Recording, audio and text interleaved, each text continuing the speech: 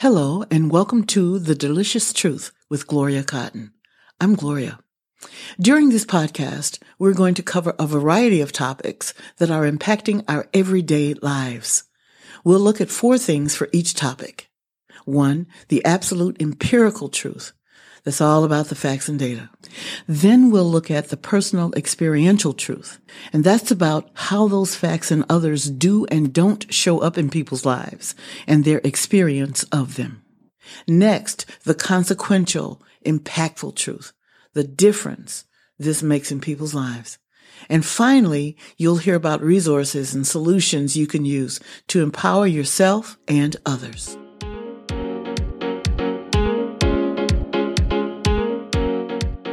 Hello, everyone, and welcome to this first episode of The Delicious Truth with Gloria Cotton. My team and I have been working on this podcast for several months, and I'm really excited and proud of the work we've done and excited for you to hear all of the episodes. We're going to be discussing topics like mental health and how to keep it, managing and growing your finances, happiness, xenophobia, just to name a few. But given what's going on in our nation today, some of the things that people are experiencing are not so delicious. On The Delicious Truth, we're going to be talking about empirical data, the truth of that. But we are going to be talking about the experiential truth as well. And so I couldn't ignore or glance over or step aside from or be afraid of talking about and addressing what's going on in our nation right now. Now, next week, we'll begin with some new episodes that we had recorded before. Just to let you know, the episodes will be dropping every Wednesday. And the next Wednesday, we're going to begin with mental health because I don't know about you, but one of the things I need help in knowing and being able to do is how to keep from losing my mind with all the insanity that's going on in our country right now. So let me jump into why this is the first episode. I'm getting a lot of calls from businesses and many friends, Black and a lot of white friends, because what's been going on is the murder and execution of Black people, mostly men, but Black people. And while this is nothing new, let me say that, it's not new that Black people have been killed on the regular in America. It's one of those dirty truths and secrets that hasn't been talked about. But now people are videotaping it, and even the videotaping has been going on for a while, and that was just pushed down as well. But now people are publishing those. And so some people are seeing this horror for the first time in their lives and can no longer deny that this is going on. There have been many responses because you can't see that brutality as a human being and not respond to it in a way of alarm. It's a trauma. And I encourage you all to realize it's not just, it's not like who's going into Starbucks. It's not looking at the rising and falling of the stocks. It's not even looking at the number of deaths that this coronavirus has taken over the last 3 months. We realize that these things have happened. It's not a virus, it's a disease that's called the machine of racism. And it's been going on since the first European stepped off the boat. One of the last 2 episodes, actually, is post-traumatic slavery disorder. And I'll talk about a lot of details about the impact of slavery and racism in our nation. So I'm not going to go into that now. I really want to stay focused on why people are losing their minds. Some people are like, well, people are confined and they're sheltered and they can't get out and live their normal lives. They don't have freedom because of the coronavirus, and all that is true. But what people need to understand that freedom has been an elusive thing for Black people wherever you are. And it doesn't matter even if you're rich, there are still certain things that are denied to you.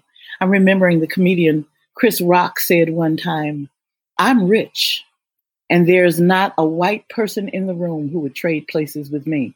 People needed to have listened to that, and some people didn't know what to make of that. So here we are today with the murder and execution, the latest one being Mr. George Floyd in Minnesota. And then the protests, peaceful and not, that have resulted after that came about.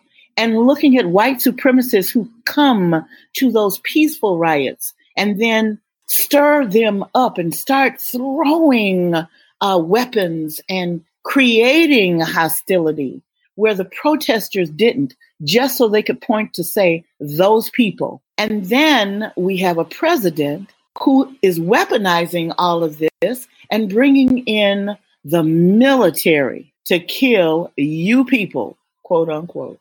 Racism is a real thing. I say it's the machine of institutionalized systemic racism. And it has trained us not to react, to pretend that everything has happened in the past and is not going on. It is an everyday thing that certainly I live with as a Black person. But you know what? Everybody lives with it. This impacts everyone. We really have to look at the disease of systematized racism and deconstruct it piece by piece. It is in every nuance, not just in the office of the president. I cannot say that President Trump is the reason for this. He has just fanned the flames and given people permission to do this. Why was this police officer who had his knee on the neck of Mr. George Floyd so long, 9 minutes, so that the man's life oozed from his body, as did the urine, and calling mama? This man, for 18 years, the police department has known he has done something, and it has always been minimized. He's gotten nothing more than a slap on the wrist. This is part of it. People are wondering, why didn't the other 3 police officers do anything? Because they've been trained to look the other way. We have been trained to look the other way. We can no longer do that. We can no longer look the other way. This disease is more harmful to us than any virus. We've had it longer. It's going to be harder to root out. I am a professional trainer, and we're looking at what training do people have. But I'm here to tell you that all the training that people have is not going to do anything if you don't change the system in which the people are living to be trained. The people who will change their behavior because of training probably don't have behavior to change.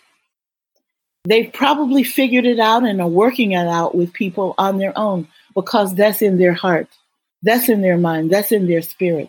They want to do better. They are not bought into being an intentional racist.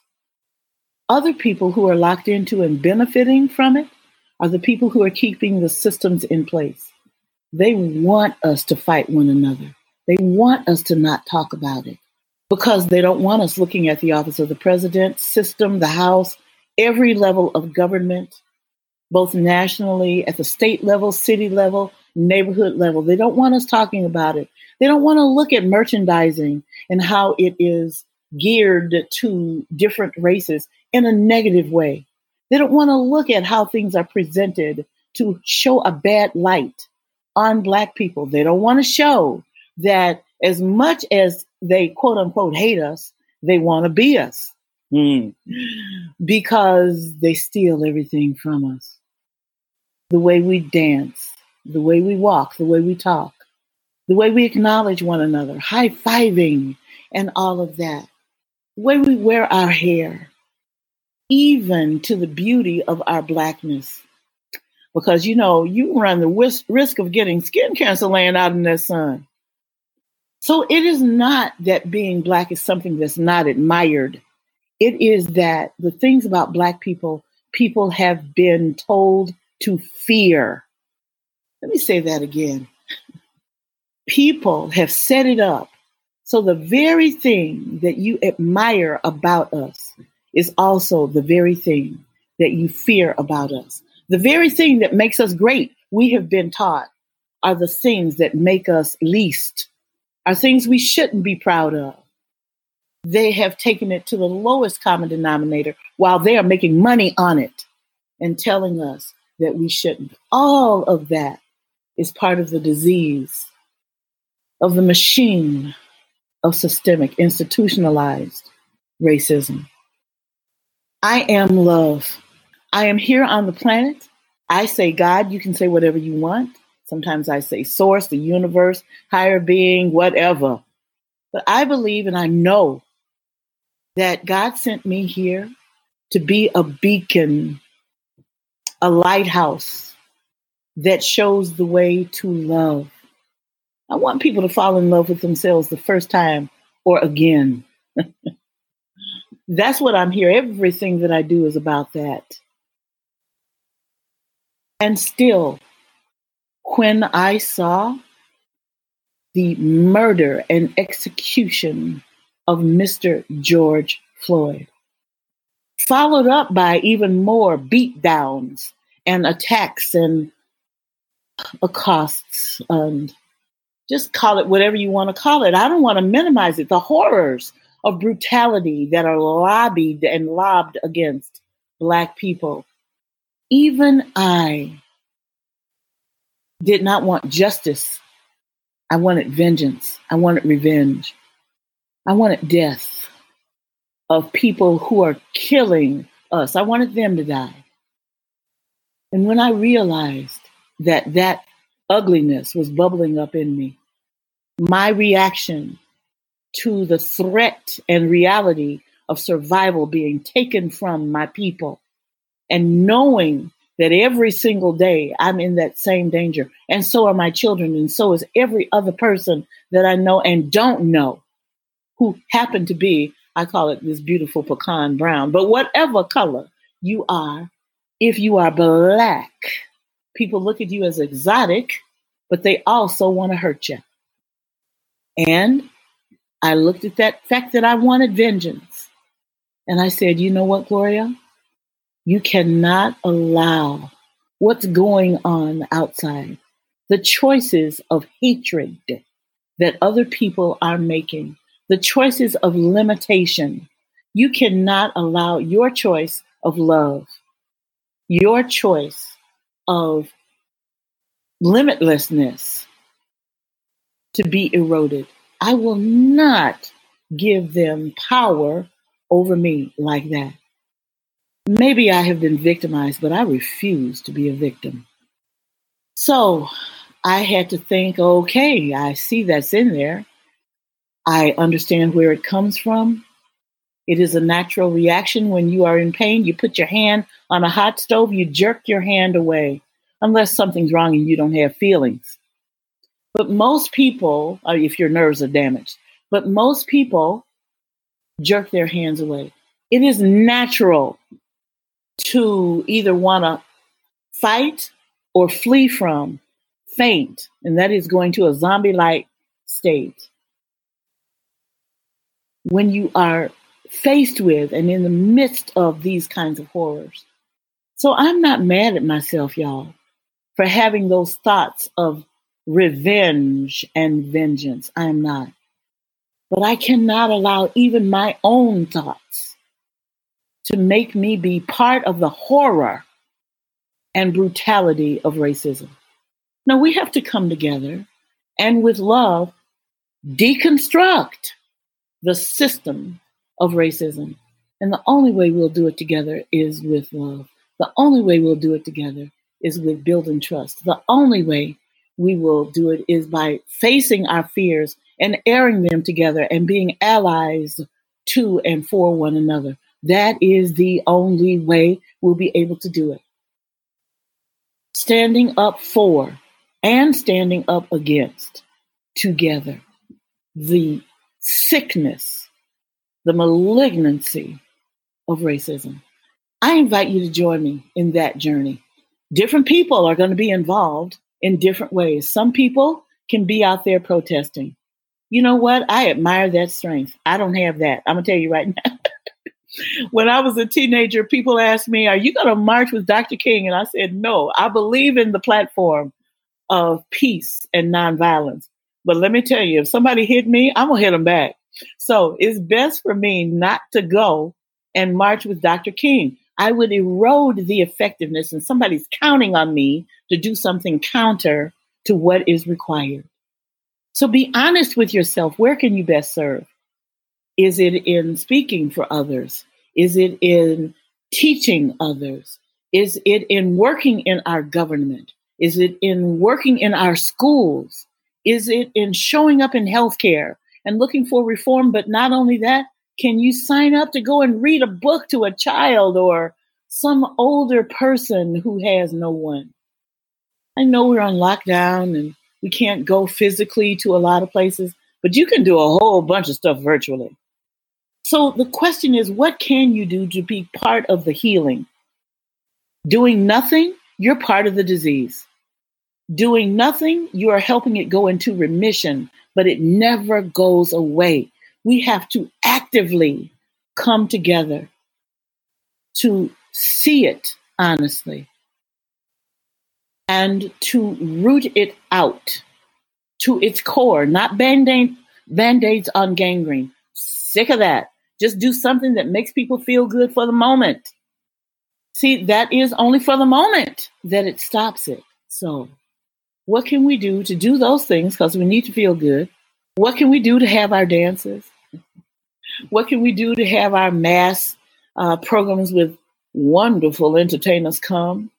And the whole theme is about healing racism. But if you walk away from that major program, only with your heart having been accelerated because it was so good, then you will be part of the problem. You are helping it be in remission for the moment, not in healing for all time. We can't just jump right into healing. We have to cut it out. We have to dig it out. And then we can bring the bombs back in. We have to replace it with a system that works for everyone. Begin, please, with hearing, giving Black people voices, because our voice has been taken away from us for so long. Some of us think we have voices, and we do, but our voices are not heard. Some of us, our voices are heard, but it doesn't make a bit of difference what you say, because then things are not put into place. Nothing changes. And so eventually we learn not to say anything anymore. Watch your fatigue. What do you need to do to be re-energized and re-engaged? However you can best serve Black people, white people, brown people, yellow people, red people. If we heal the disease of racism, and I'm talking about the delicious ugliness of putrosity of racism between Black people and white people. If you heal that, then the other races will have the template. And we will heal those, discrimination against those races too. I encourage and invite you, have your reaction to, listen to this. Put your own recording on Facebook or something. Do whatever you need to do, but take action. Don't just sit there and stew in your own anger or say it to people who agree with you. We look for people who agree with us. We have to begin talking with people who don't agree with us. What is in it for them to end this? We have to help them see that. It's going to take a long time. This thing has been going on ever since the 1600s. It's not going to be healed overnight. It's not a quick fix, y'all. It's not. It's not one law. It's not one training. It's not one conversation. It's going to take a long time. It might not be healed in my lifetime, but the rest of the time I have on the planet, I'm going to spend loving you in a way that will protect you, no matter who you are, no matter your age, your race, your sexual identity, because I love you. But love ought to feel like love. And this is the best way we can do it, to create a system that sees, hears, acknowledges, and loves everyone. I thank you so much for listening, being with me. Let us know what you think about this. Please, be eager for our next podcast, which will drop next Wednesday. Again, focusing on Mr. James R. Nowlin is going to be talking about mental health. You don't want to miss that, because I tell you, I need that. My mind needs that. And then I encourage you, whatever belief system you have, I know that that's the only reason I can be in love, is because my belief system, for me, it's God. Whatever your belief system is, hold on to it. Get more intimate with it, because that will keep you when you're crying in the middle of the night.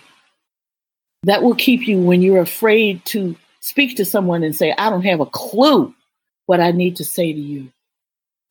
That will help you overcome your fear and not be overcome by it. Then we need the systems, but we also need those mental things. We need those human things. Take care of yourself, beloved ones. Take care of yourselves, darling. If you will love yourselves as much as I love you, you'll be all right. All right. I leave you with that. God bless you. Bye-bye.